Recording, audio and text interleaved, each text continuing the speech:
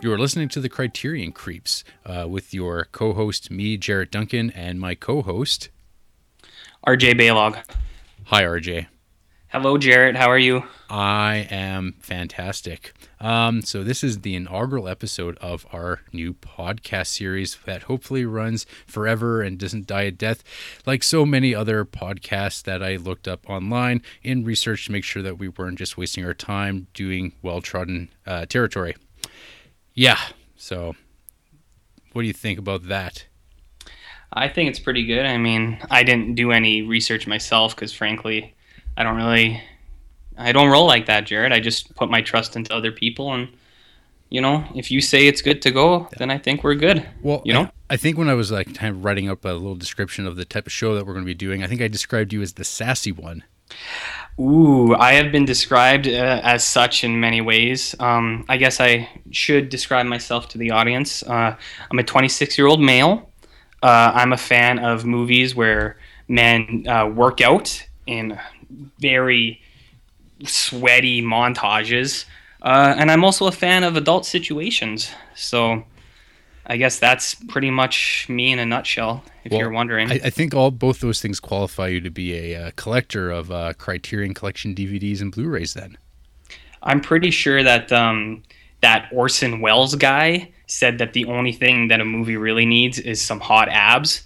So I think that's pretty much what the basis of the Criterion Collection was. Was that one of those interviews that he did with Peter Bogdanovich? It might have been Bog. Yeah, it might have been Bog. I don't have the details, but I'd say probably. Okay, that sounds legit. I won't question it any further. So I'm Jarrett. I am a 32 going on 33-year-old male. I like movies and comics and work at a comic store, and the money I make when I'm not working goes into buying more movies than I have room to keep, which is probably a very common phenomena amongst listeners and other people who are into Criterion Collection stuff. Yeah, I don't know. That's about it. But I guess, the chances that you're listening to a podcast called The Criterion Creeps and you don't know what the Criterion Collection is pretty slim and marginal, and I doubt that even by this point you're still listening. But a brief little recap that I did in all my research, which took me to Wikipedia, simply states, I know. That's high-quality research, my friend. That's podcast journalism right there. Yeah. So just the first paragraph, the Criterion Collection, or simply Criterion, is an American home video distribution company which focuses on licensing quote-unquote important classic and contemporary films, and my favorite part is and selling them to film aficionados. Yes. you gotta put that in there, because if it's not actually for sale, then what's the point, right? Well, that's what man. We'll talk about that. Let's see here. One other thing. Criterion is noted for helping to standardize the letterbox format for widescreen films, bonus features, commentary tracks, and special editions for home video. So, I guess the first thing, this is the film aficionados thing, is it's something I'm really aware of with Criterion Collection is there's a type of person that the Criterion Collection is definitely marketed toward, and it's kind of marketed toward a group of people that probably don't think of themselves as easily marketed to, which I find is I think they're kind of brilliant actually in having created a product that appeals to people who kind of would resist I don't know, mainstream studio marketing techniques. Right. And it's I don't know, I hate to start kind of going down the rabbit hole of thinking about what the people who put out these movies think about people who buy their movies, because then it's I'm starting to talk about me, and I'm and then things start getting real dark maybe. Well, that's where the creep element comes into play, is anyone who self-identifies as a creep and a film aficionado is a borderline sad bastard, as you know. And that's probably our target audience as well. So, I bet they can relate. So, essentially what RJ and I are saying is that welcome to the Sad Bastard Club. Correct. Yeah. We take you're weak, you're poor, you're sick, you're schlubs, everything in between. Your Joe Lunch Pails. your Joe Lunchpails, the Miguel Sanchez's of the world. Yeah. Yeah. Yeah, Yeah. that's about it. Yes, that sums her up, I guess. But I think your intro is good right there because, like, some people might not know about what the Criterion Collection is because my mom's going to listen to this and she sure don't know what that is. So I'll be like, hey, Ma, I'm on this thing. And she's going to listen to it and she'll be like, are you Italian? I'll be like, no. And then I don't know why I do accents like that when I talk to my mom, but I guess it's just fun. But she'll listen and you'll give a very good description. She'll be like, I get it. That's what you do in your spare time, I guess. Well, and of course, I gotta have to like note too. It's like, well, I mean, the perfect jumping on point to start off your Criterion Collection is there's like that like $5,000 the first like whatever it is 500 Criterion box set they did. I can't remember how many it was, but it was like this ridiculous box set, and it's just like I don't know what form. I think it's like maybe a gigantic box of just discs, which it's got like 300, I think. Okay, yeah. And I just remember like that's just like one of those things that just like, yep. I guess like some people. I mean, it would be great for a library, I guess. But yeah, and actually we'll talk about libraries here in a second too. Just like I mean, if you go to like the Criterion.com website, there's like you can go to their mission statement, and I mean it basically just runs through what their goals are. I mean, what is it? A continuing series of important classic and contemporary films. The Criterion Collection has been dedicated to gathering up the greatest films from around the world and publishing them in editions that offer the highest technical quality and award-winning original supplements. And I mean, they've been in business since like the mid '80s.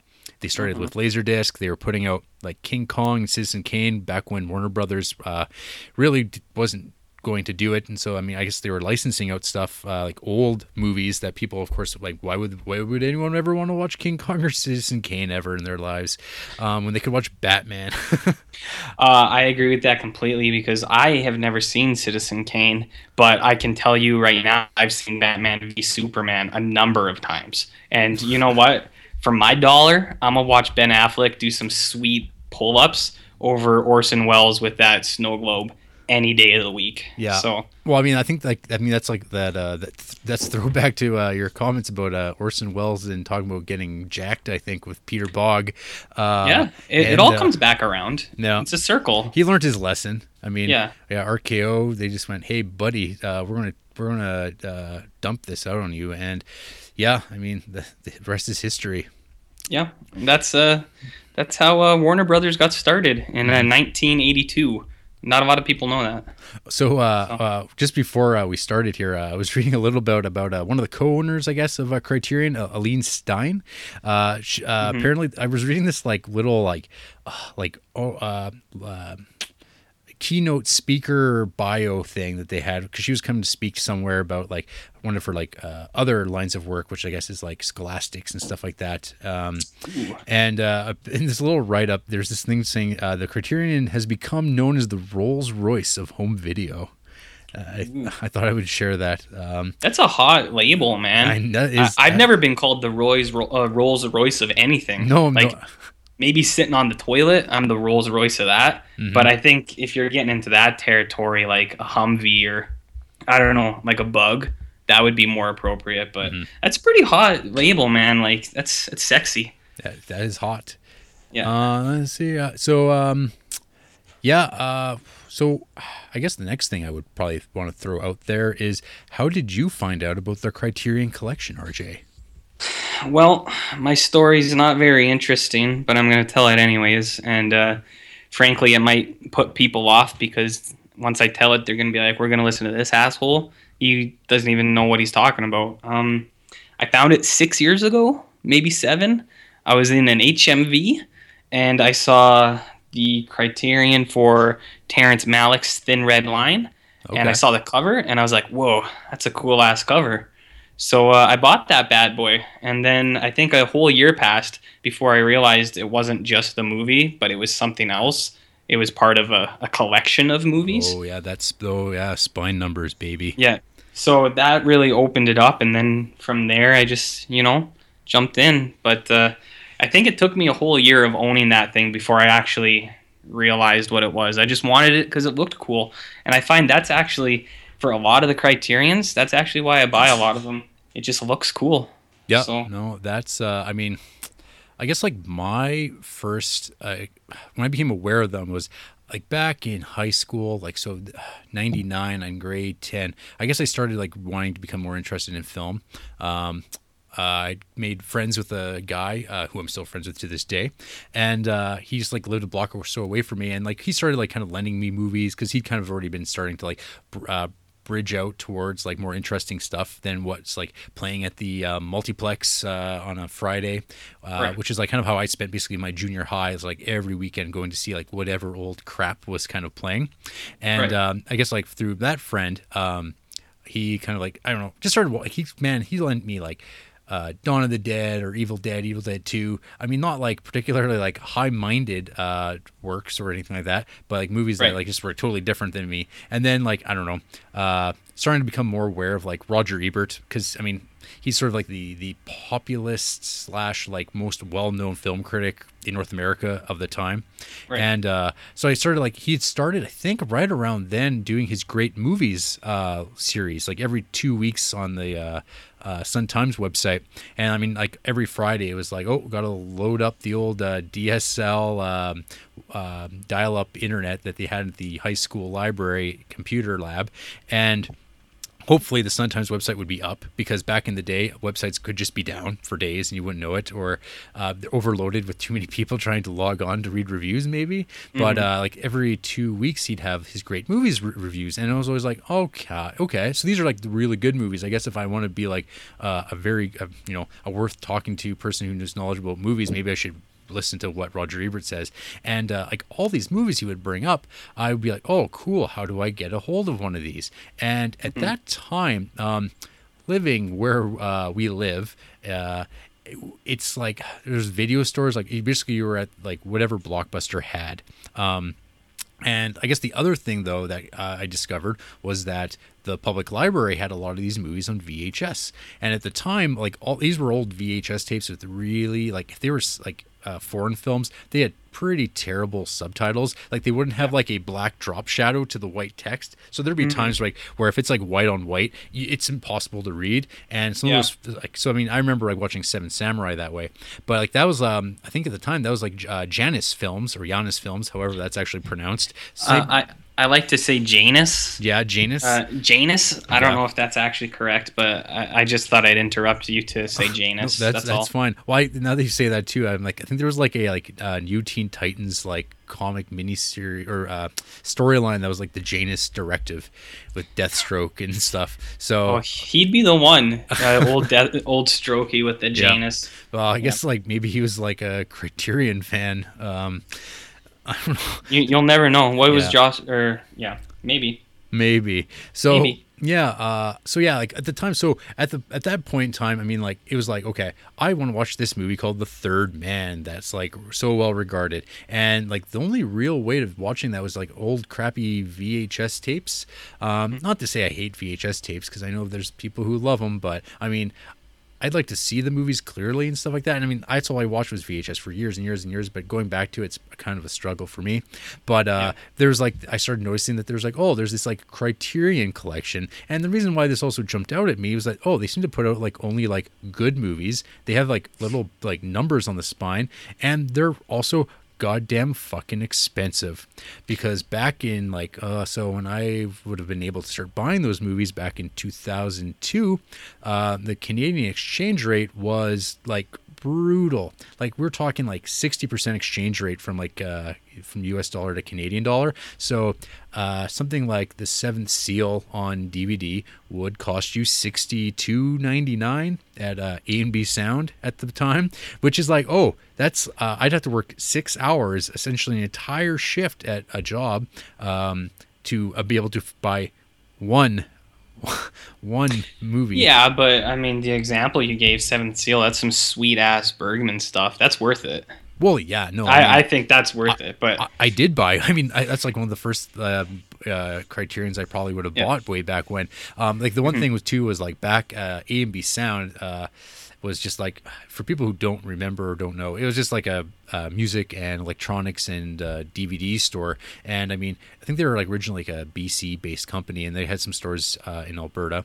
And I remember like it was on long weekends. Every long weekend, A&B Sound would actually have a like discount weekend, so everything was on sale. But it was like 10% for white label or for 10% for Orange Label and 20% off of white labels. And Criterion's were always the white labeled because they never went on sale. And I just remember like that was like the exciting day to go into A&B Sound on a long weekend to scoop up Criterion for like, you know, $12 less than it normally was. So I mean, piece by piece, I would accumulate some Criterion stuff, just because at that time, I mean, it's like, oh, that's the only way to really watch them. There was no other opportunity. I mean, something like when Netflix was just still like a DVD like distribution company where they would just mail stuff out. Yeah, like it was like kind of expensive to do in Canada, and at the time when I was really interested in watching this stuff, there was no other way of doing it. I mean, even like say for instance through like illegal means of like downloading movies, it was like really tough to find a lot of this stuff. Like it just these movies didn't exist online, or like it would take like days to download something. And I mean, I wanted a physical copy of it, or I would rather rent it, but that was just simply not in the cards. Yeah, well, the people who were putting out those downloads, they weren't really going for hot movies like what we're covering tonight. They were doing the flubbers. Those were the movies that everyone was downloading. But you do make a good point about the price. Like the one thing I didn't add when I was talking about when I got Thin Red Line was. I had seen it in HMV for months, and it was like $42.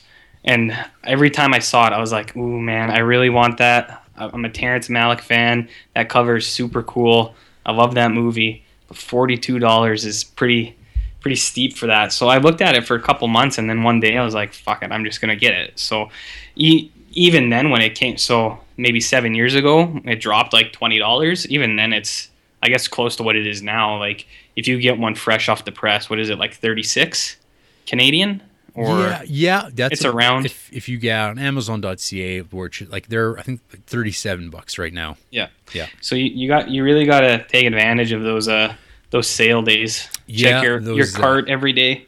Yep. Yeah, there's that. And then, obviously, this shouldn't be news to anybody who's listening to a Criterion podcast. But yeah, your months are July and November to mark those off on your dates, because that's when the Barnes & Noble Criterion sale hits for the whole month, and you get stuff off 50%. So yeah, that's like totally when I think most people clean up, because they're unless you were desperate for, like, if you're like such a fan of a movie when it gets first released and you just want to watch it, like I think most people, they're just buying them and putting them on the shelf and like one day getting to them. I mean, that's what I'm doing. But yeah, I mean, you can't get everything because there's so many, but yeah, you pick and choose and you just fill in those gaps. Yeah. So, I mean, yeah. And then I think Criterion, I think twice a year, like for 24 hours, they do their 50% off sale on their website itself. And the one thing that stinks is that they don't really do Canadian shipping, or I think it's their Canadian shipping super expensive. Yeah, I have done it before. And I think for a parcel with, I paired up with my roommate, so we split it, which was a little bit easier. But I think the box had, let's say, eight items in it. Yeah. So I think the shipping and customs, like all that stuff, I think it came out to like $29 plus maybe $35, something like that. So it's like the price of an entire extra movie you're paying on the shipping. Right. And we did it because, it was the only way we could get that stuff. So sometimes you gotta take a little bit out of yourself, tighten your belt a little bit just to get some of those sweet movies, That's the kind of dedication the Criterion Creeps is all about. That's dedication, man. You take advantage of those sales.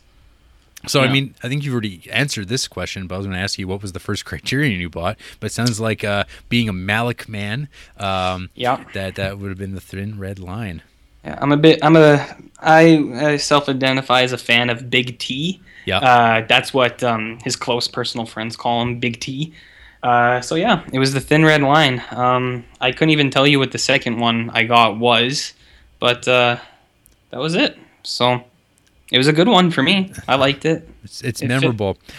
Yeah. I wish I could legitimately answer that question. I don't remember clearly which one it would have been. Like, it might very well have been The Seventh Seal, but I think I just remember, like, especially the like first printing of that movie, like the old original DVD. It had a really nice cover with Death. Just like, that's all it is. It's just this figure Yeah. of Death on the cover. It's like, I like it better than the Blu-ray. Like when it got Max re-released. von Sydow. Yeah, I prefer Yeah. the old cover. Yeah, I But- agree. Yeah. It's just good, yeah, because it might have been that, or like Walkabout, or like something like Carnival of Souls.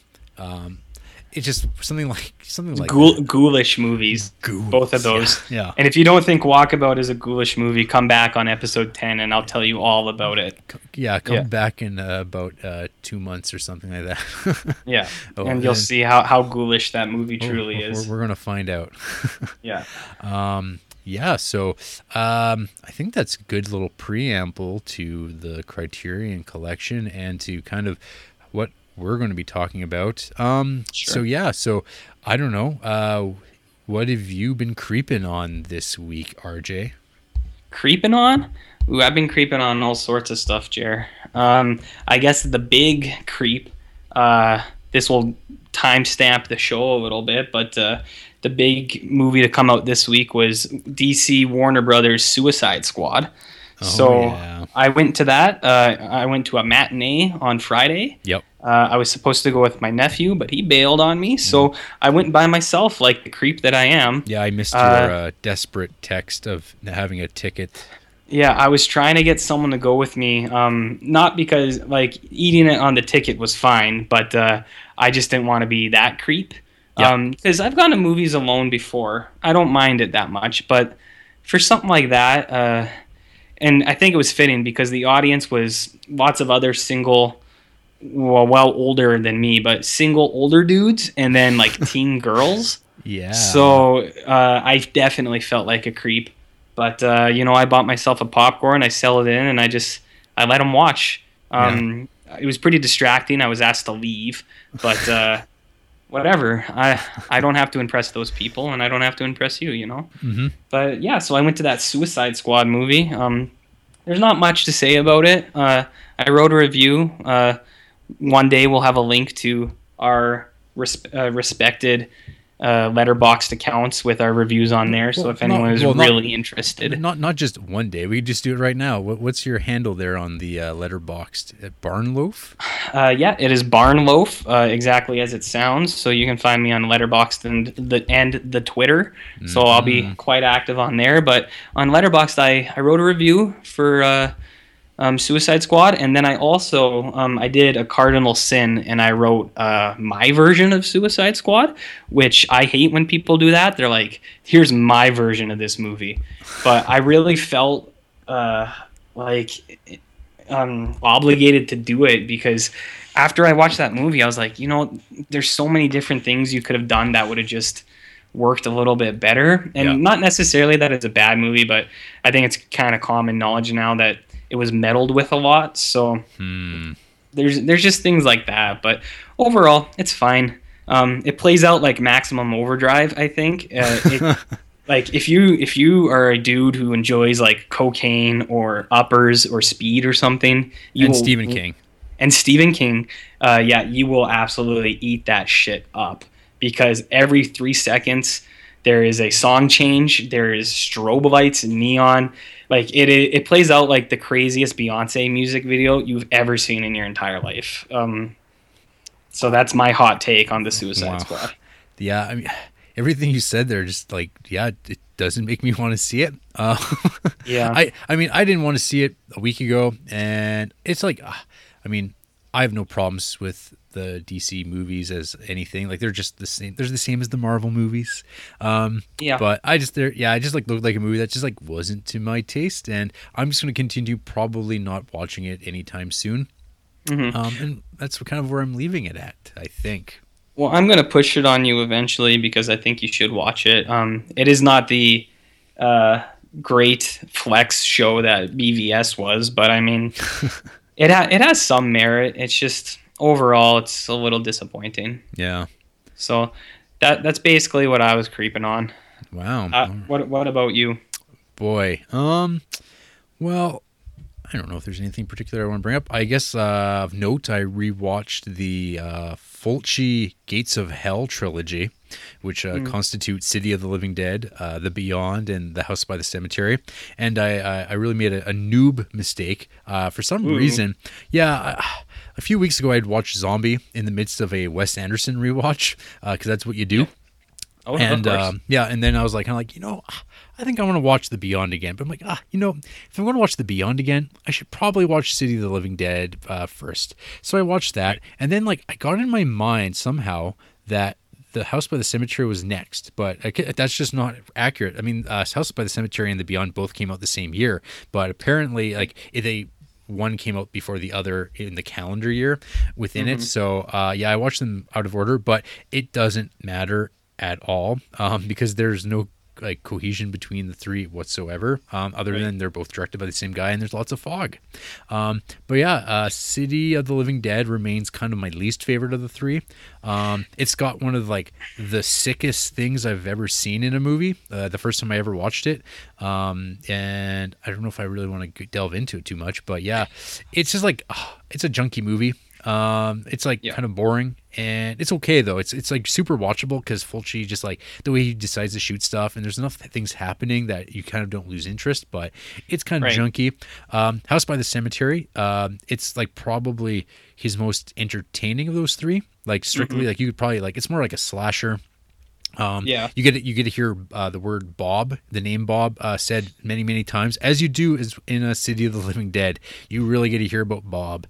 The one downside with like all three of the releases, and I didn't actually check this on the Beyond, but like they all have only the English audio dub option, which I don't know if there's actually an Italian dub, which I think might have been more palatable, like to listen to like Italian actors talk in Italian and then have subtitles and kind of but there's something about English dub in Italian movies. It's like, oh, it's so cheap and badly done that, I mean, some people that's appealing to them, but to me it's just like, oh, like it's they're always like they're really phoned in. Like there's no like they're not really great performers doing those dubs back in the day. They haven't updated it. I mean, yeah, I remember like one of the classic things was always the Akira, the 1980s American release. Always had like kind of like the comedic, because they had like I don't know, like the guy does the voice of like Leonardo on the Ninja Turtles doing voices, and it's super inappropriate voicing, like Cam Clark or something like that. And like, people just always make fun of the dubs on that old anime stuff. And in live action, it's even more distracting. I agree with you. I don't like that either. I don't like the hammy dubbings. Like I know some people go into that stuff specifically for that. Like they watch it for some, I don't know, people who like to rag on things. Like I feel like that's the same with that Mystery Science Theater 3000. Yeah. I've never seen that, but the reason is when it was explained to me that they watch these old like kaiju Japanese movies and they just kind of rag on them the whole time. I have always been a fan of that stuff, so I don't really know why I would want to watch somebody make fun of it for 2 hours. So it's I find, I don't know, maybe I'm off, but I find people who kind of watch movies for the silly dubs or like the silly translations or whatever are the same kind of people who watch that kind of stuff, and I've never really jived like that because I genuinely like those things. So I don't know, I don't like ragging on it, I guess. Like sometimes it's fine, but I'd rather just watch it, that's all. For sure. I guess like, and with the Beyond, I mean, it's kind of got the same problems as City of the Living Dead, but it's got like one of the best endings ever. Like I love that ending so much. It's so good. It's got some like, I don't know, it's got these like effects that are like so like hilariously bad. Actually, all three of the movies have like something that like anything involving animals is like particularly like hilarious. Like it just takes you out of it. Like it doesn't work. And I mean, it's not like watching these things in HD on Blu-ray like really do these effects any favors. But I remember them looking terrible like on video years ago. So it's not like it's exposing too much. It is what it is, and it's got its charm. It's there. But I mean, like those aren't the problems with the movies. Like the problems are like more kind of like weird loose scripts. Like they're just like kind of hangy, sloppy movies. But I mean, that's fine. Like I like that too. Yeah. Like it's a movie that I could like. It's not gonna be one of my favorite movies ever, like any of these three movies. But I mean, as far as Fulci stuff goes, I think like the only one that I genuinely really love is The Black Cat. That movie I think is super good. Right. But it's also because I like cats. Well, who doesn't like a good kitty? That I will throw out there is the Criterion Creeps are friends to all cats. We're feline companions in this world. So friends. You'll hear about that very frequently. So yeah, if you're not down with the kitty cat game, then fuck off. I don't know if this podcast is for you. No, yeah, no, but, really, like, fuck off. Yeah. One last movie. No, so yeah, I agree with you on all fronts for those things. Yeah, because I lent you all these, I think, over the last 2 Halloweens. Yeah, you did, and I think I watched them in the chronological order that you so foolishly ignored. But I agree, City of the Living Dead is the stinker of the bunch, and not that it's bad. It's just, as you said, it kind of like it doesn't make sense. There's a lot of scenes that like go into other scenes that have nothing really to do with the movie, and so you're kind of left wondering what's happening. And the ending is fucking ridiculous. It's the most confusing, like it just, you have to see it to believe or to know what I'm talking about, but you see it and you're just like, I don't understand. Nope. I don't understand. But the one thing I'll say is all 3 of those movies have fantastic openings. And amazing scores. Amazing scores, fantastic openings. Fabio Frizzi or something like that. Yeah. And even like City of the Living Dead has the gross out scene you mentioned is bar none the best of that kind. I won't spoil it, but that kind of gross out, it's the grossest one you'll ever see. Yeah, it's up there. But yeah, The Beyond has an amazing ending, and I think I liked House by the Cemetery the most. I don't really know what it is. That's my favorite. Yeah, it's maybe just it's like that like kid is like, and he's always like whining and stuff, and it's just entertaining. I don't know. And you have a man who's pretending to be a child. Yeah. So that one's pretty fun. But yeah, I agree with your hot takes there. Yeah. I guess one last two quick ones. Okay. So because we should move on. Sure. I watched the film Brubaker from 1980. Not starring Ed Brubaker, but starring Robert Redford, who's a. It's kind of weird because it's like in the movie, it's like almost like it ruins the first 20 minutes in some ways, knowing that he's like a warden. But it's like in everything you read about this movie, he's the warden. But what happens is the first 20 minutes, half hour, it's Robert Redford's character. He kind of infiltrates the jail as a prisoner, pretending to be an inmate, but he's just wanting to see how the place actually runs. Because it's just like it's a corrupt Southern for-profit prison, right. And it's like the first like 20 minutes, half hour are dark and like mean and squalid and depressing. Like it's really, really good.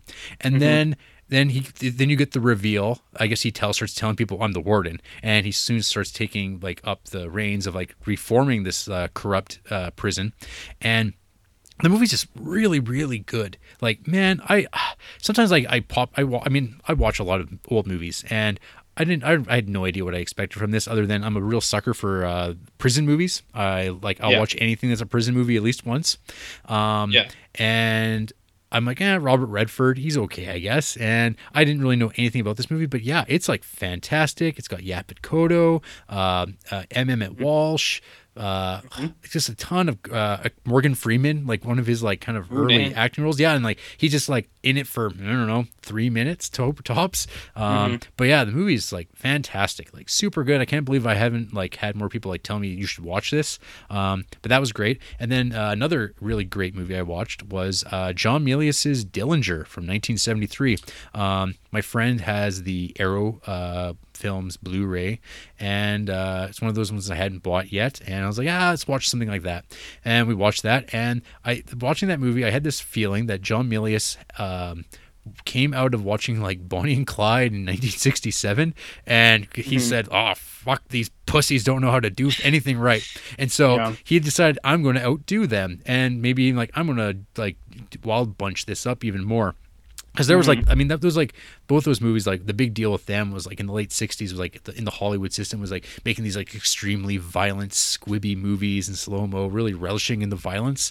And so Dillinger does that and then some. Like basically the whole movie. It's Warren Oates playing John Dillinger, the bank robber, and it's like basically early celebrity kind of as far as like a villain in America during the Depression. And I mean, it just jumps around. It tells like various vignettes until his inevitable demise in front of being gunned down in front of the movie theater.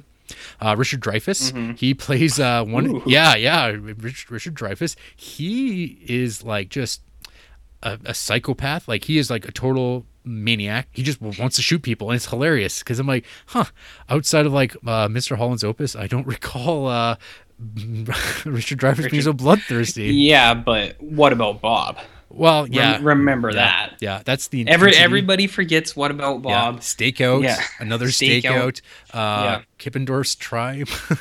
Yeah, Some classic Dreyfuss. the classic Dreyfuss. But going back really quick to Brubaker, there's this amazing scene that like it's just I'll always stick with me. So after like a hard day, Brubaker he retires to his like house that's on the like prison yard field kind of thing, and he goes into the fridge, pulls out a Budweiser, and pulls out a head of cauliflower. He cracks that bad boy in half, and he goes and takes a big bite out of it raw. This is uncooked, and then he sits out on the patio of his house there, and he starts eating it, drinking the beer, and then he passes out. But like it does like a crossfade from like or it goes to black, and then when it comes back, he's like now fallen asleep, but like his beer and his cauliflower are perfectly placed on the table. Like he just like Yeah. It's like man. What, have you never done that? You've never, just gotten a drink on and gnawed on a head of cauliflower? I mean, we've all been there. That's borderline alcoholics. We've all been gnawing on them cauliflowers. Yeah, on your greens. Yeah. Yeah. No. That does sound amazing, though. Yeah. Food scenes like that are always amazing. It's like in Cobra when Stallone cuts that piece of pizza with the scissors, and you're just like, what the fuck? Yeah. But that stuff sticks with you, and I'll never forget that. Yeah, whole life. That'll haunt you. It'll haunt you for the rest of your days. I don't think he even knows. I'm pretty sure people ask him, and he's like, I don't know what Cobra is. He just denies the movie even exists to get away from that pizza scene. It's insane. This is like an obvious trivia thing, I think, but I don't know if I mentioned to you that apparently like Cobra originated from like when Sylvester Stallone was going to do Beverly Hills Cop. And Cobra was that script, I guess, at one point, and then it kind of went on its own. But that being said, Cobra is better than Beverly Hills Cop. Fuck yeah. Yeah, it's just outstanding. Cobra rules, man. Bridget Nielsen, Stallone, it's got it all. Yeah, Hot rods. It is everything I ever want from an 80s action movie. Absolutely. Yeah, it's outstanding. So I guess we'll maybe quickly talk about some news. If you have any news you want to bring to the attention of listeners, even though they might be listening to this after the fact. Actually, I find that news segments on like podcasts, when you go back and listen to them years later, can be quite eye-opening because you can be like, oh yeah, that never happened, or I remember when that was a thing. So it's almost like a time capsule for future people who might be listening to this. So I have nothing. I worked all day. I didn't really look up anything news related. So this is all on you, sir. Well, as a grad student that's thoroughly deep into writing a thesis right now, I did nothing all day. So I was creeping the internet real hard. So I got all sorts of news for you. But as you said, it is dated. But I mean, that's some of the charm. And, you can look back on this. Maybe it happened. Maybe it never did. So the first little bit... unfortunately, it's a little bit of a DC dump today, as I was talking about Suicide Squad before. But it's hot news right now. Yep. So apparently, I don't know if you heard this, but so when Suicide Squad came out, there was a ton of negative reviews, and there was a petition to bring down Rotten Tomatoes because fans did not like their unfair treatment of Warner Brothers. That was nothing. There is now a guy in the great states of America who is suing Warner Brothers for false advertising for Suicide Squad. What did they falsely advertise? So he believes that in the trailers and all the promotions, there was a ton of the Joker, and he thought this whole movie was the Joker. Jared Leto, you know him from My So-Called Life. I'm sure that's what everyone reflects back on. But yeah, so he thought the whole movie was about the Joker, and he felt cheated because I think the total screen time for Joker and Suicide Squad is just over 7 minutes.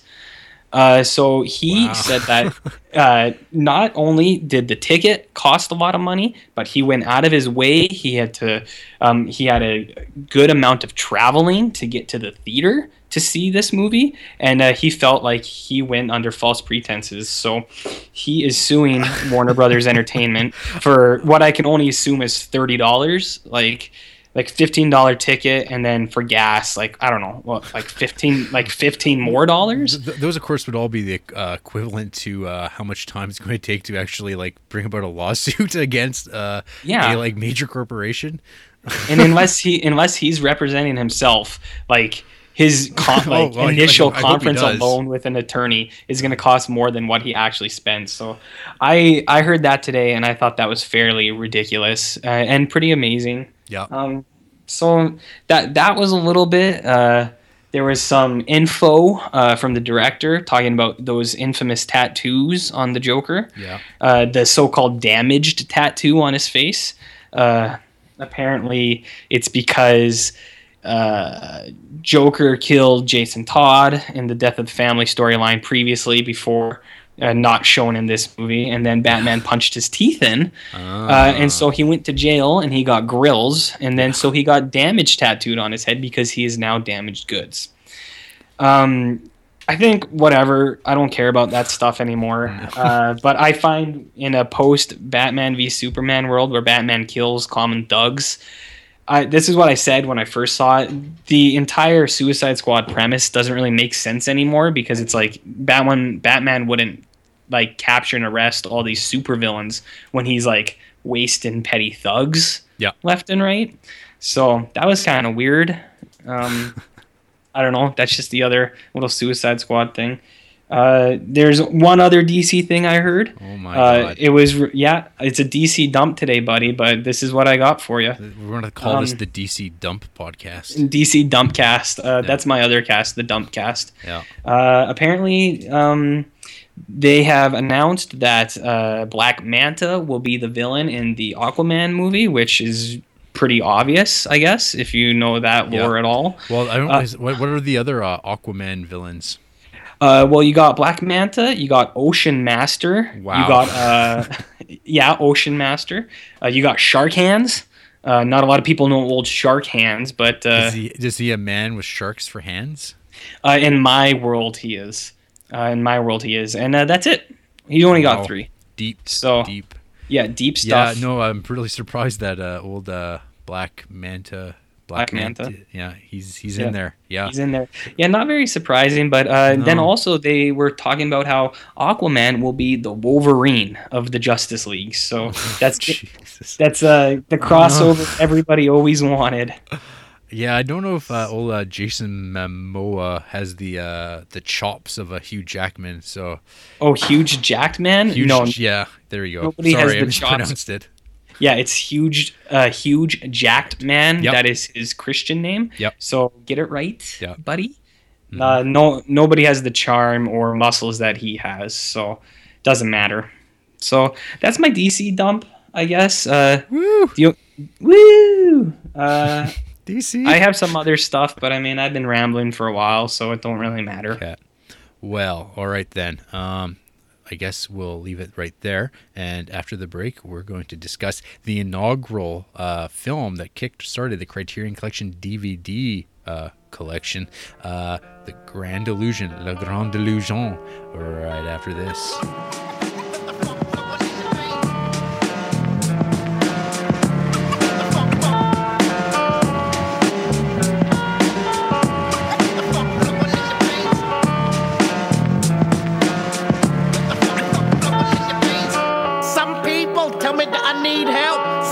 Can fuck off and go to hell.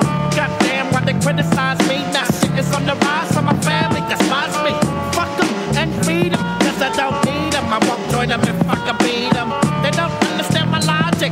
I got to my money and I'm hooked on chronic. I never wanted to hurt a nigga unless you come flexing that trigger. I dig ya. That grave on the east side of town, and you're 6 feet under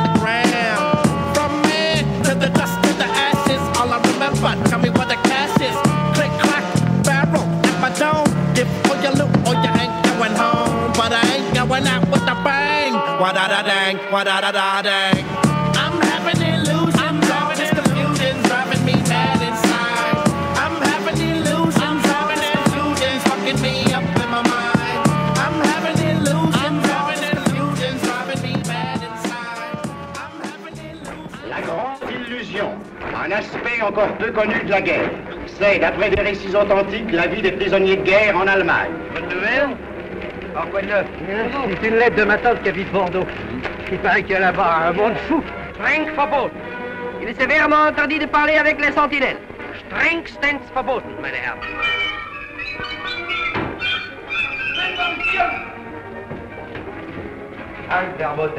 La grande illusion, avec Jean Gabin.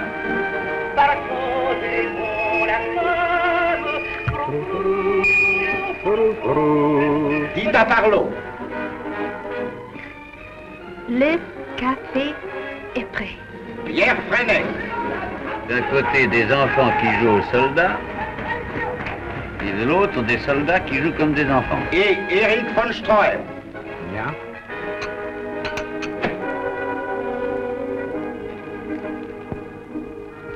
Carré. Et avec vous, discours à la gomme, mais bon, il est foutu mon pantalon. Dasté, Itkin, Modo, Péclet et Dalliot. Tiens, je vais en pousser une tellement je suis content. Il a tête à un petit navire. La Grande Illusion est un film sur la guerre où vous ne verrez ni bataille ni espion. Prisonniers de guerre, les officiers, autorisés à recevoir des vivres de France, sont parfois, par un curieux paradoxe, mieux nourris que leurs geôliers. Poulet froid, pâté de foie gras aux truffes du Périgord ou macro mariné du capitaine Cook. Nous allons pouvoir vous remercier pour toutes vos gentillesses. Qu'est-ce qu'ils vont se taper les petits pères alors? Nous allons voir. Les distractions théâtrales qui leur sont permises laissent libre cours à leur imagination. Il n'y a pas que les robes qui sont courtes. Elles ont les cheveux coupés aussi. Les cheveux coupés. Ouais. Oh, alors on doit se figurer qu'on couche avec un garçon. Moi, c'était avec une brune. À qui se fie? Une amie de ma mère. Une dame tout ce qu'il y a de respectable, qui s'occupait de bonnes œuvres. C'est pas de veine parce qu'en général, chez les gens bien, c'est plutôt là. Connaissez-vous Marguerite, une femme ni grande ni petite, qui a les yeux trop blancs, un carrossé blanc, une petite bouche d'enfant, et bien cette beauté suprême. De ses rêves, de cette inaction, du désir de rejoindre les camarades du front, naît l'idée d'évasion. L'évasion devient une obsession ou un sport. Petit trou pour m'évader. Déguise en taupe. Pinambour.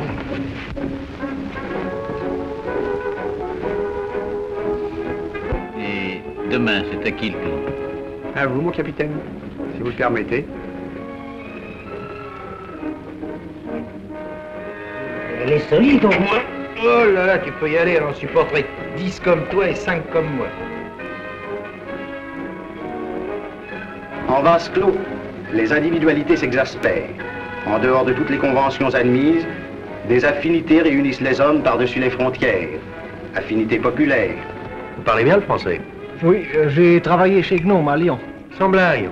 Moi aussi. Affinités aristocratiques. J'ai connu un Boidieu à Berlin. Un grand prix Boidieu. Ah oui? C'est mon cousin. Il y a 18 mois qu'on est ensemble et on se dit encore vous. Je dis vous à ma mère et vous à ma femme. Roger! You understand that if you do not obey my order now, I'll have to shoot.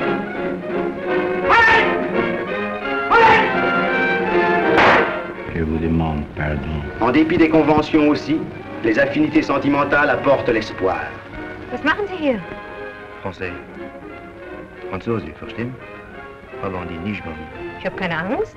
Pendant 18 mois, je me suis fait engueuler, j'ai jamais rien compris, mais son allemand à elle, je comprends tout. Venez voir la réalité dans la grande illusion. And we're back.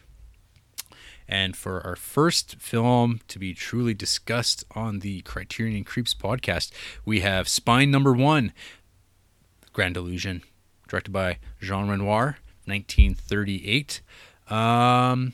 The first thing I should mention about this film is it's kind of it's in a weird spot because it's not in print anymore. It's out of print. And I remember this only because we were doing the show and I was looking it up. I'm like, oh, yeah, this is the reason why. So back in the day, Criterion had licensed a bunch of Studio Canal owned films. And that deal they had ended in early 2010. So back then, there was like a whole bunch of like good movies, lots of French stuff that just like got pulled because Criterion didn't have the license to sell them anymore. So those films all got to go out of print and now all go for like $100+ each kind of thing. And this has been this is like a real shitty thing because there's like for instance The Third Man that was released initially when when Criterion was doing their Blu-rays way back when, they put them in like these kind of like cardboard boxes, which were very different than what they would go on to do later because people did not like the cardboard packaging because they were going eco-friendly, but people were just like, no, I don't give a fuck about the environment. I want nice plastic cases. Like these are really flimsy and get damaged. So those only lasted a very short period of time. And so they came out with the, I don't want to say Amaray case, but the clear case that we all kind of know now. But it was like within like a year that Third Man Blu-ray went out of print because of that Studio Canal license deal ending. And so that motherfucker, that thing goes for like $200-300. Like it's expensive as hell. I have my old DVD of it of Criterion's, but yeah, like the nice Blu-ray of it's not available anymore. And the thing that really stinks is Studio Canal re-released The Third Man on Blu-ray in North America, and I guess probably Europe as well, and its Blu-ray is nowhere near as good picture-wise as the Criterion one, which is really weird because you think that they would own by default that print or that restoration, but I guess Criterion maybe didn't play ball on that front. I don't know. I'm not accusing them of like not making their sources available because I wouldn't blame them necessarily if Studio Canal didn't sign their license deal for whatever reason. But oh well, I guess they've started though to re-release some stuff or starting to deal Studio Canal again. So we'll see how that goes. Anyway, so Grand Illusion is available on Blu-ray. Studio Canal has put it out, and the Blu-ray does look a lot better than the old Criterion, which was obviously number one, and it looks like an early generation DVD of a 1938 movie. So that is kind of where that is. So it's like kind of weird. Like you have this like whatever 850 movies now in the Criterion Collection, and number one is not available from the Criterion Collection. But that doesn't stop us because we're resourceful creeps here on this podcast. So I guess I'll just talk a little bit about what this movie is. Kind of paraphrasing. Recapping, 2 French aviators in the First World War are shot down and put into a series of POW camps. There's Captain de Belledoux, played by Pierre Fresnay, and Lieutenant Marechal, played by Jean Gabin, versus Erich von Stroheim's von Raufenstein, who's kind of actually one of the kindliest German prison wardens you'll ever meet. He looks badass though. He looks so fucking badass. Yeah. And it's just kind of I don't even know if you call it trials and tribulations of prisoners of war, because it seems like they have it not too bad. And so the film kind of follows initially. So they get shot down by von Raufenstein in the field in the combat. So there's no hard feelings there. The Captain de Belledoux and Raufenstein, they meet briefly before Belledoux is taken into custody, and they have like a mutual respect for one another. They both are of the aristocratic grouping. They're of a higher class than many of the other soldiers, so there's a mutual respect there. And so Marechal, just by chance, gets on well with Belledoux, and so Marechal kind of gets well treated. This is more in the second act, I guess, of the movie. But they wound up hanging out, befriending their comrades who are also prisoners. Of note is one of the other officers, Rosenthal, played by Marcel Dalio. And so the first third of the movie is set in the initial POW camp. And it's kind of just building toward their initial first escape. Before they can do it, they find out that they are going to be moved, and we get a montage that I found actually kind of confusing the first time I watched it. Where, okay, this is maybe getting into the review part of it. So anyway, they get moved, and they get moved to more and more prison camps, and they escalate to like a giant fortress kind of near Switzerland, actually, or closer to Switzerland, but out somewhere northeast, I'll guess. And that's where they meet Ralphenstein, who's the kind of a head there. And since his victorious shooting down of Baudu and Marshall, he's been in a plane crash of some sort, and so he's got like the full body like stirrups and neck brace because his back's been broken, and dueling scar and whatnot. He's great. And so the whole film's kind of like the one big escape that Baudu helps Marshall and Rosenthal go on. And then the third act is kind of life on the outside. It's kind of like really great little pastoral segment where we meet a woman who lives on a farm, who's basically widowed from her husband and like brothers and fathers and everyone who've gone to war or have died in the war. And sort of that's kind of the film as it is. So I guess I'll talk about Jean Renoir first. I've only seen a couple of his movies before this. Baudu, Saved from Drowning, and Rules of the Game, both also part of the Criterion Collection, which I imagine most people have only really watched Renoir movies from the Criterion Collection. And I found both those movies all right. Rules of the Game, I think, like everything I was reading about Grand Illusion seemed to be like people just prefer Rules of the Game. And I just thought it was okay. It's not my kind of story. It's been a while. We'll obviously at some point rewatch Rules of the Game and maybe my opinion of it will change. But it's just a movie that the story didn't really appeal to me. None of the filmmaking necessarily stood out to me. It seemed like very much a movie of its time. And Baudu, Saved from Drowning, that seemed to be a movie that was really about one performance. And again, kind of a story that I'm like, I don't really care about class necessarily in the way that these films did. I don't know if that's obviously class is still an issue to this day in our world now, but not in the way that these films were handling them at the time. They were almost terribly polite about it. Have you seen any Renoir films before Grand Illusion? This was the first, actually. The inaugural. Yes. The Renoir films. Yeah. Renoir. No, this was the first one, actually. I've heard about him through several different means. Definitely this movie and Rules of the Game and stuff like that. But no, this was my first foray into there, and I have a pretty good idea of what he's all about. I actually saw that he was a pilot as well, and he got shot down, and he got a shot in the leg, and he lived a very similar tale to this Grand Illusion. Yeah, so I think from what that's what I thought initially, but then I was like, when I was listening to the commentary track or reading one of the essays, I guess it's like he was a pilot, but I don't think he himself was shot down. It's him. He heard someone he flew with or served with told him these stories, and he basically kind of took those and extrapolated into them, I think. So he stole them, is what you're saying. Yeah, so he's a dirty, rotten liar, which actually brings me to my first criticism of this movie. This is a liar movie. There's absolutely no magic in this Grand Illusion. So I don't know what he was getting on about, but it's false. Okay. It's false. Yeah. Okay. So I guess as far as my thoughts of this movie looks great. I mean that in the sense that just on a technical level, this movie looks like 20 years ahead of its time.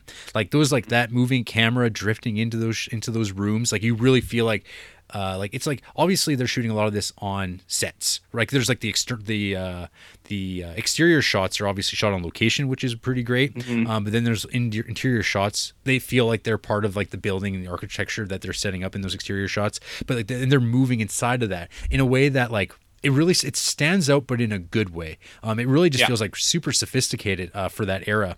I mean, earlier this year, I was kind of on watching Oscar winner movies, as well as there's like the Danny Perry alternate Oscars list of movies that he thinks should have won Best Picture, and the two movies from 1937. Have I been saying 1938? You've been saying 1938, okay. and I was just waiting to correct you. 1937. I don't know where I got that in my head, but so I'm comparing it to the movie that. To Life of Emile Zola, and comparing it to Stage Door, both are okay. Stage Door's got like a super amazing screenplay, and Life of Emile Zola, which is just, I remember being just kind of long and just okay. Grand Illusion blows them out of the water, just as far as like production and stuff like that.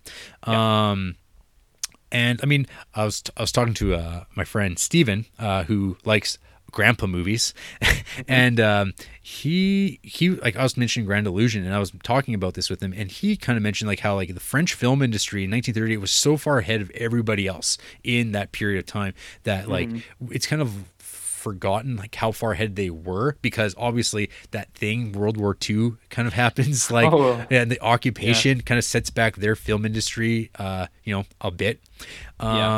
So yeah, those tracking shots, huh? Yeah, actually, that was one thing that I noted too. There's some really amazing shots there. Like, I think there's one, it's either in a bar or like the canteen in the first POW camp. Yeah. And everyone's kind of standing there, and it's just kind of zooming out. And as it zooms out, it passes it passes a person, and then it passes another person, and you just kind of see their coats lining up the whole time you're zooming out, and it looks great. There's another shot later.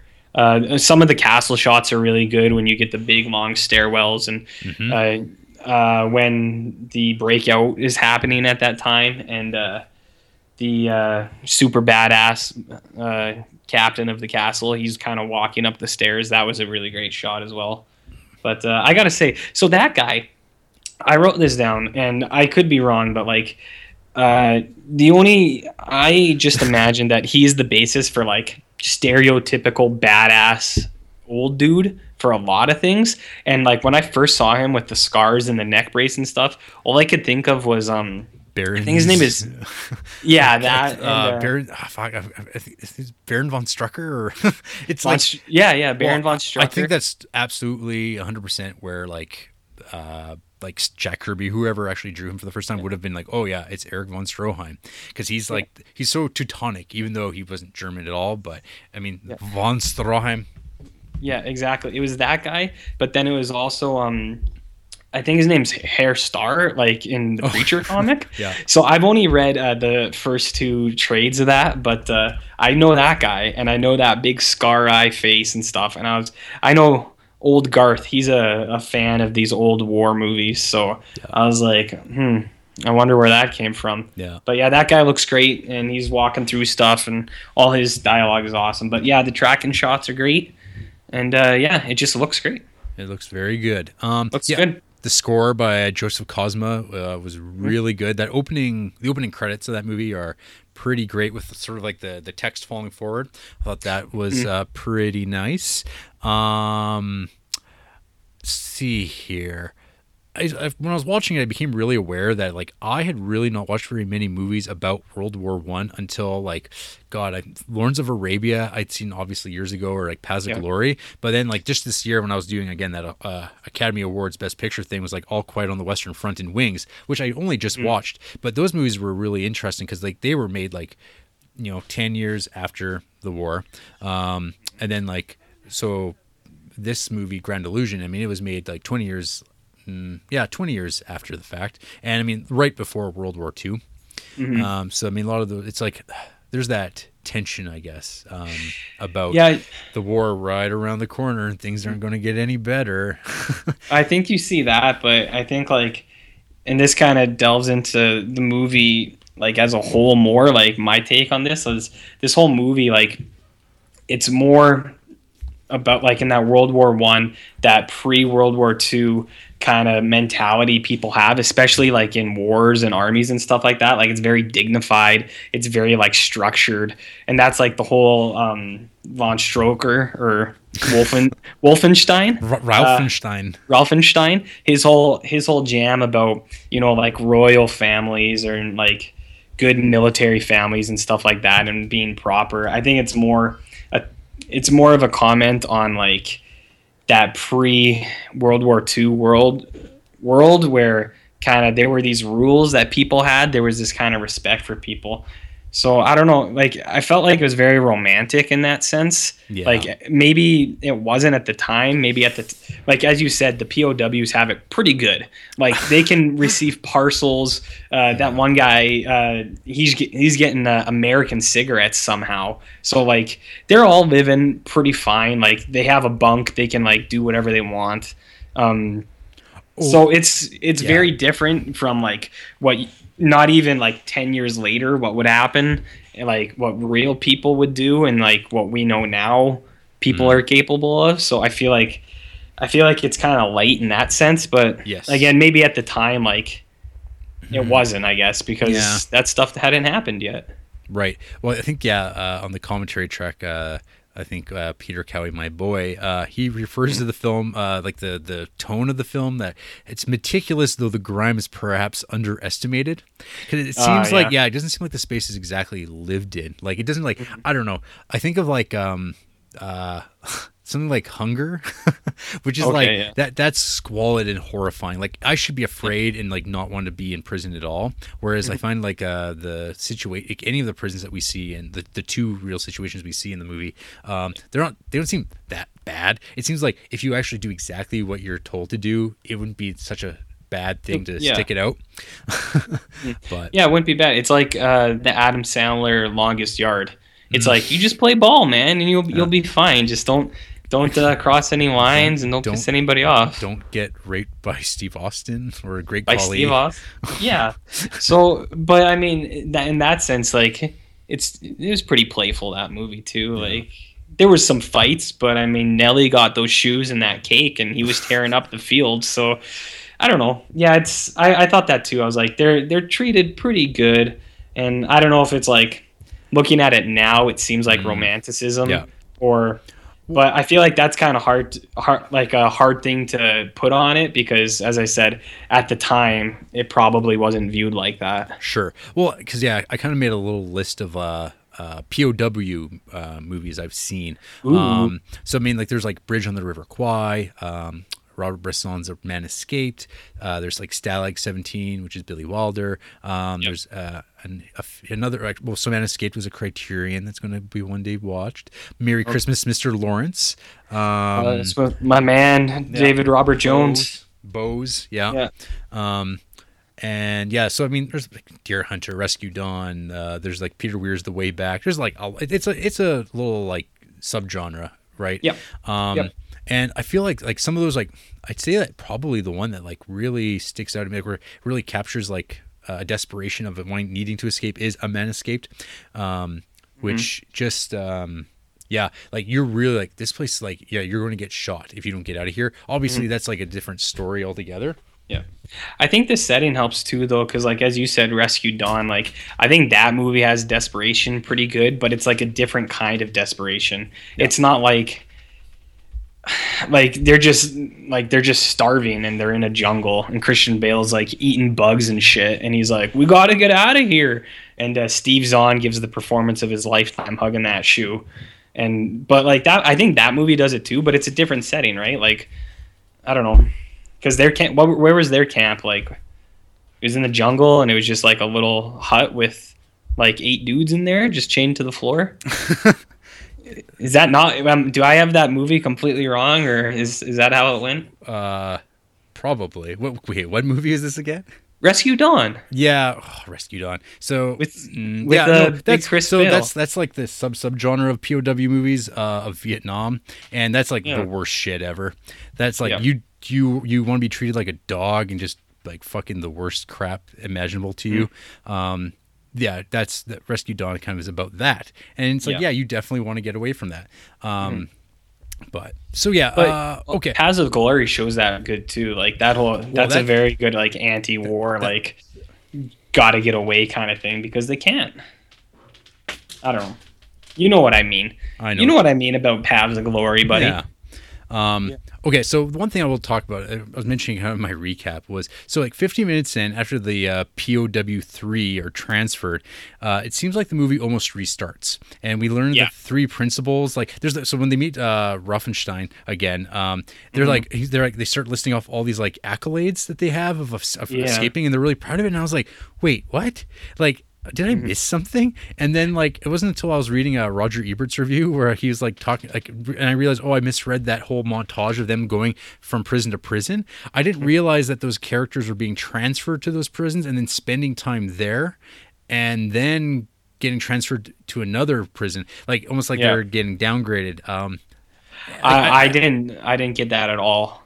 I didn't get that. I thought that whole thing was like them traveling to the castle prison. Right. They're just being transferred on a train that goes by these camps. Not that they've been like they're spending time and trying to break out there. Because that's what happens is like when Ruffenstein starts reading through their or their rap sheets of like breakouts, I'm like, oh, like I didn't get that from the film, that that's what was happening there. So that's kind of like a weird, like, I don't know. Yeah, I thought it was just to pass the time though too, because like they pass time in different ways. Like when the guy with the great hair, who with the broken arm at the start, like when he has his little coup where they sing the French national anthem, he gets stuck in the shoe for a while. Oh, man. And like in movie time, it's like 30 seconds, but then he has that great scene where he's like, it stinks like shit in here. He's like, I want to like talk to another person, so like it tells you that he's been in there for a real long time. So like later when Wolfenstein, I know these aren't the names, I don't care. When Wolfenstein's talking to them, and he's like, these are the things you did, I just assumed that those were things that happened at that same camp, right? Because they had showed that like time passes without you necessarily seeing it before. So I guess I was way off, but whatever. I think what we're saying is Renoir fucked up. It's on him. He fucked up. And he's dead. So so he got what he had coming. Like everyone involved in the production of the film, he's dead. So frankly, they deserved it. So then, like 40 minutes we spend then at the castle fortress prison, and then spoilers, they get out, but not without sacrifice. My God! And then it turns into a different movie with them, like it's this pastoral film, like at the farmhouse. And I think that was like probably the best part of the movie in some ways, because it's super tense, because it really starts making you like, oh, I hope these guys get away. Like, or you keep thinking, oh man, the Germans are going to come. They're going to show up at the worst time and they're just going to ruin everything. That little girl who's like eating Jesus. She's going to get it, and like it's going to be bad, man. It's going to be all bad. But that was like great. And then you get the whole like end of the movie, and so overall I like this movie. I think it's pretty good. One thing I was going to get back to is, so this is the number one film in the Criterion Collection by default. It's on Roger Ebert's great movies list, and apparently Orson Welles said it is one of two films he would have brought onto the Ark with him. The second being Batman v Superman, right? Right. Yeah. Okay. Yeah. So how do you feel about that?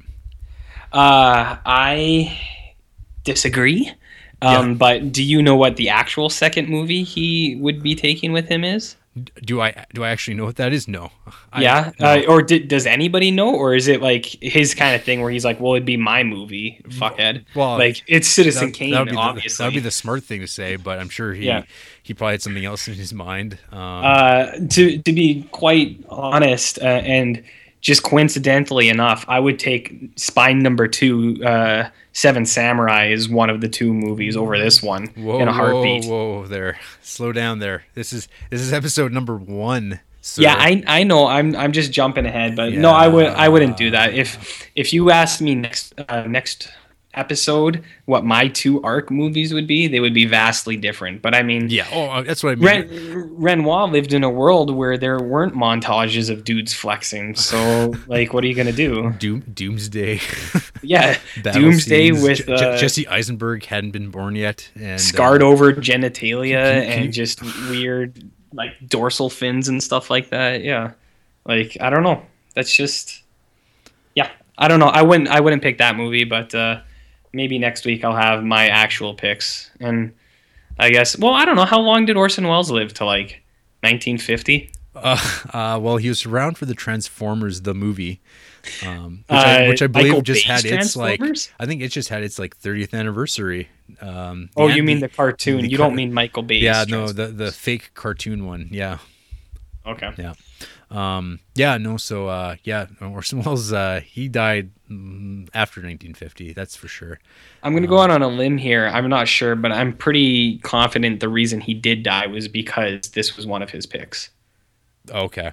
That sounds legit to me. I think he was wrong, and I think he paid the price for it. Okay. So that's my hot take. Fine. It's my hot take, buddy. Yeah. So one thing I'd like to throw out there is, I guess I also listened to the commentary track for the on this release of Grand Illusion, which was with the aforementioned my boy Peter Cowie, an Englishman. It is not a very good commentary track. I don't know. It's super academic. Boring. It's very dull. Like, there's this bits where, it's academic's the wrong word to use, because I think there's good academic ways of talking about film, but this is one where it is like just literally talking about what's happening on the screen and like describing how this narratively plays into a scene further down. And it's like, I know, I can see that. Like, I don't know, maybe not everyone's like a good close viewer of film, and maybe they'd find it enlightening. I didn't. But I have to give John Q. Public a little credit. It's like, okay, you might not see it coming, but you will when you see it. So it's like, you don't need to be like tapped on the shoulder and like winked at, like, hey, you see this? This is going to be something else later. Get it? Is that what you mean? Well, like, just what it sounds like. It's just like, almost like he walks through the room through the door. And like, it's kind of like, okay, now you're describing what's happening. Like, it's like kind of like, I'm not blind. I don't need like a visual or a audio aid to describe what's happening visually. And that's sometimes like, at times it's like that, and other times it's just like factoids. But it doesn't seem to be really fully engaged with the cinema. Like, compared to next week's film, Seven Samurai, which has a heck of a good commentary track, we're like, we start talking about telephoto lenses, or just talking about moving cameras and like staging and stuff like that. There's far more like, it seems like more interest in talking about that, which I think is a great tool for what a Criterion or any commentary track should be, I guess. I think you're getting ahead of yourself, pal. I mean, we're on Spine 1 here. What are you doing? You're jumping ahead. What are you doing? This is ridiculous. I know, this is bad. This is bad hosting. Yeah, just bad. Sad. It's sad. One of my favorite bits was I think at one point Peter Cowie mentioned something about one of the themes of the film is language, and how language is important to communication, and like how the film demonstrates that. As my buddy John Madden would say, what you want to do in a football game is win more points than the other team. That is a real John Madden quote, and I feel that is very similar to what your good personal friend here has to say. I mean, does that really need to be said? It just seems like, I don't know if that film has any like real thoughts on that, other than like this grander detail of just like unity of nations, or like preventing future wars, which I guess like comes down to one of the big questions I had for you on this was, what is the Grand Illusion?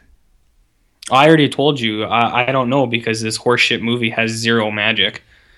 I don't know. I was thinking about that the whole time, and I think a really obvious and like probably not right answer would be that maybe there's civility in these settings, like in this war, that what you're doing has some sort of goal. I don't know if that's nihilistic or not, but it, like, the way it ends, it's like, we escaped so we can go back to the army and then we can end the war. It's like, did you not like just live like 5 years in POW camps? Not 5 years, but like, you know what I mean? Yeah, it's a couple years. It was a couple years at least, because that's like the whole thing they say too. Like when they first get there, they're like, we're digging a tunnel, and it's like, is the war going to last that long? Yeah. So I think, I don't know. The way I took it is that this illusion is that war has an actual end or a reason to be there. Like, it's just all there for nothing. And unless you meet a hot Dutch lady with a kid who eats little wooden Jesuses, then I guess there is a reason that you're there. But Yeah. Other than that, I couldn't tell you, man. I don't know if you have an answer for it or what. I think like the only interpretation that I could come up with that I don't think goes along with what the film was going to say at all, but it's just like the grand illusion that war isn't avoidable. Yeah, that we're somehow better to than not to fight. But I think that in the movie it seems like it's almost, well, I mean, particularly in the time that movie came out, whatever it was, it's not like the movie Grand Illusion didn't work. Yeah, it didn't stop World War II. World War II proceeded, and many wars have proceeded since then. Yeah, even with the knowledge of the fact that war stinks. You shouldn't go to war, and that seems to be like, that's like a dark kind of non-end, or it's a weird interpretation because it doesn't, like, I don't think that's really how the film plays out, but it seems like that is the only way for me to interpret it. Yeah, like that's what I mean. Like at the end when they're leaving, they're like, "Yeah, we'll leave and we'll join up again, and then we'll end this war." And it's just like, well, that's not really how this stuff works. Like, no. So I guess that's what it means, maybe, but yeah. I don't know, man. Yeah, I could. Who really knows? Who can know for sure? Not Renoir. He's dead. He's dead. He doesn't care anymore. I guarantee you, he doesn't care anymore. Yeah. So as a little bookend, since I had some time, I also popped in The Great Escape, just to see as a compare and contrast. It was fine. It has this Steve McQueen didn't do it for you? No. Okay. Steve McQueen and I aren't buds, I don't think. So it's fine. The cast is pretty amazing. It's pretty stacked. When you see like that credit roll and you see all the names, it's like, man, this movie looks amazing. And I'd seen it years ago. Like, I think I watched it in shop class in grade 9, back when you'd have like, because it's a dad movie, so unsurprisingly my shop teacher was a dad and probably just figures that everyone should like Great Escape. It's Steve McQueen. It's fucking great. And I don't know, it's a widely shot movie. John Sturges directed it, and it's very slow. The first 2 hours are pretty like just both set up. They inevitably have an escape.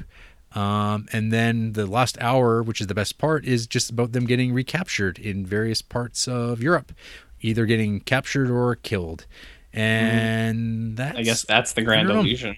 Yep, and that you could ever escape, that the war will ever end. So I don't know. And Great Escape is a movie that I don't really feel like I ever really have to watch again. I would probably watch Grand Illusion again, so it wins that fight. Steve McQueen to me is kind of a charisma black hole. I kind of understand why people would find him interesting in like the 60s, but for the most part, he basically, if he wasn't in any of the movies that I've seen, he could be replaced with anybody. He's kind of the Michael Fassbender. Yeah, sure, whatever. He's the Michael Fassbender of his place in time. Fassbender. Yeah, a guy who sells tickets now, but you know, he's going out like Bradley Cooper and Jennifer Lawrence. Yeah. Nobody's gonna care in a couple of years. Yeah. And that's just sad. Steve McQueen, the Fassbender of his generation.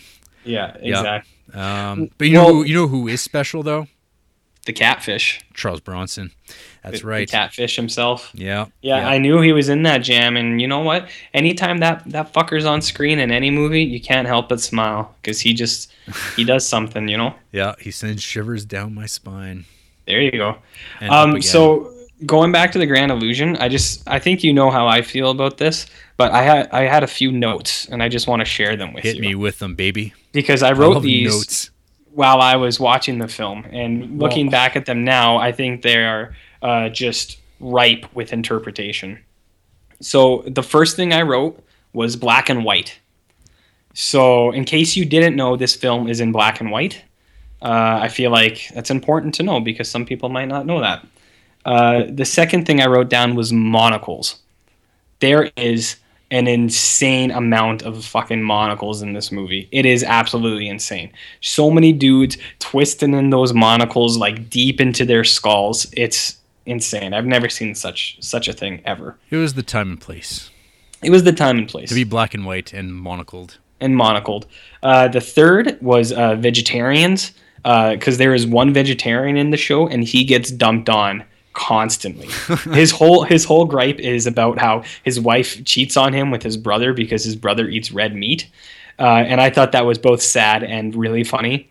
And that was actually the other thing. I thought this movie had some pretty good humor in it. I don't know what it was. Like there were just certain like subtle ways people talk to each other I thought was funny. Like, and there was one scene where they needed a guy to go outside to check on things.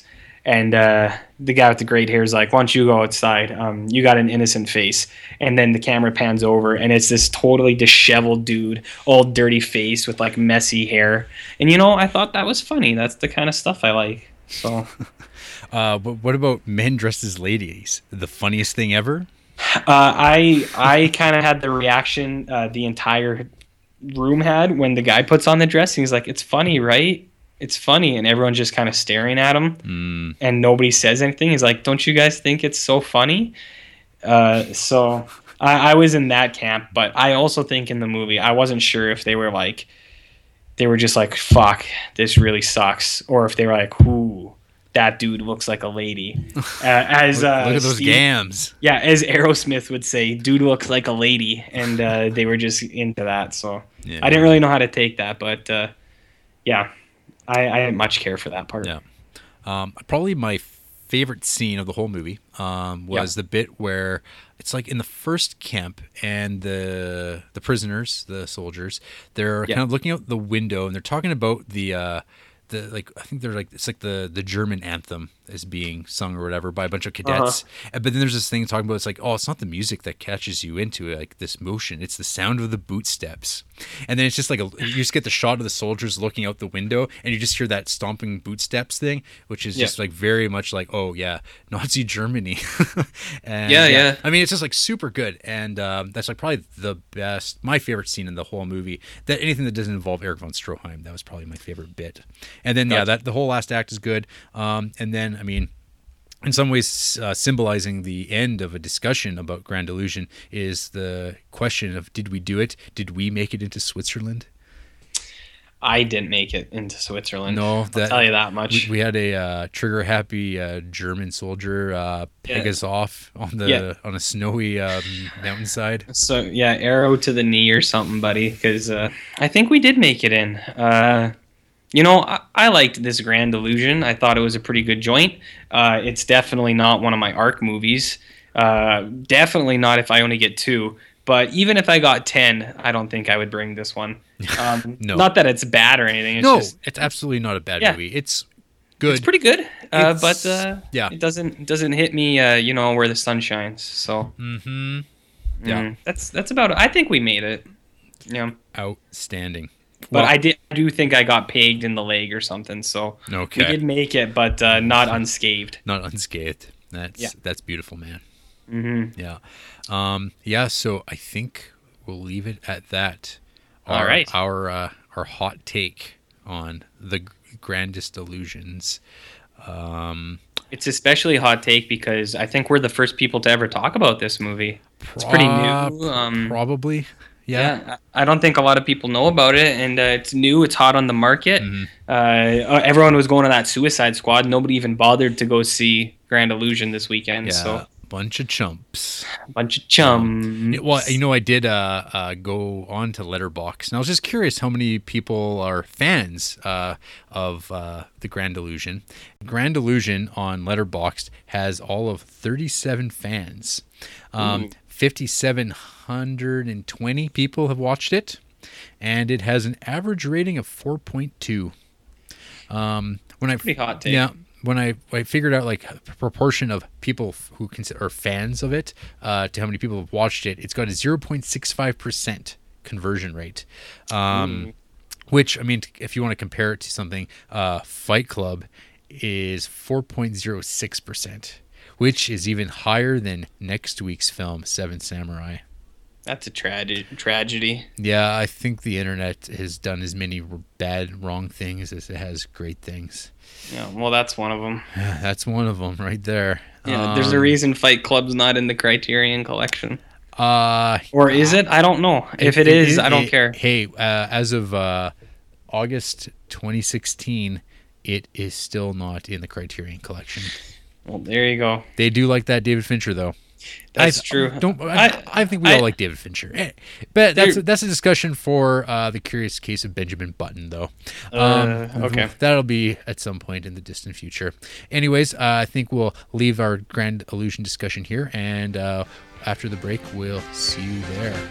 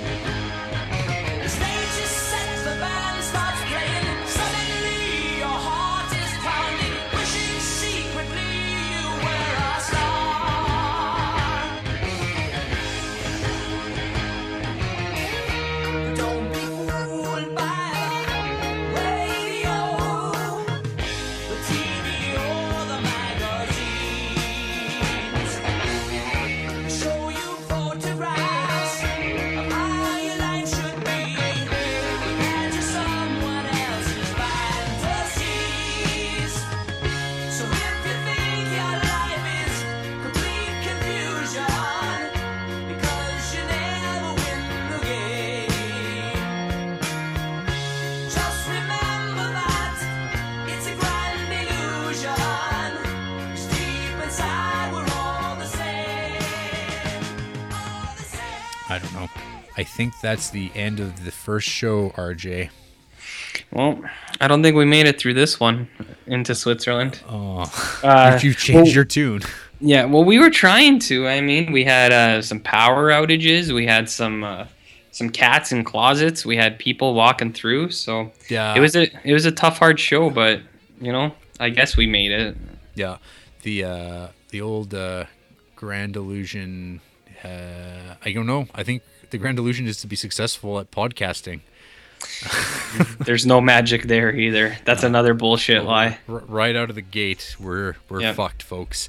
There you go. Well, next week, if all goes according to plan, we'll be talking about a little film that many consider one of the greatest films of the 20th century, if not all times, and that is Akira Kurosawa's Seven Samurai.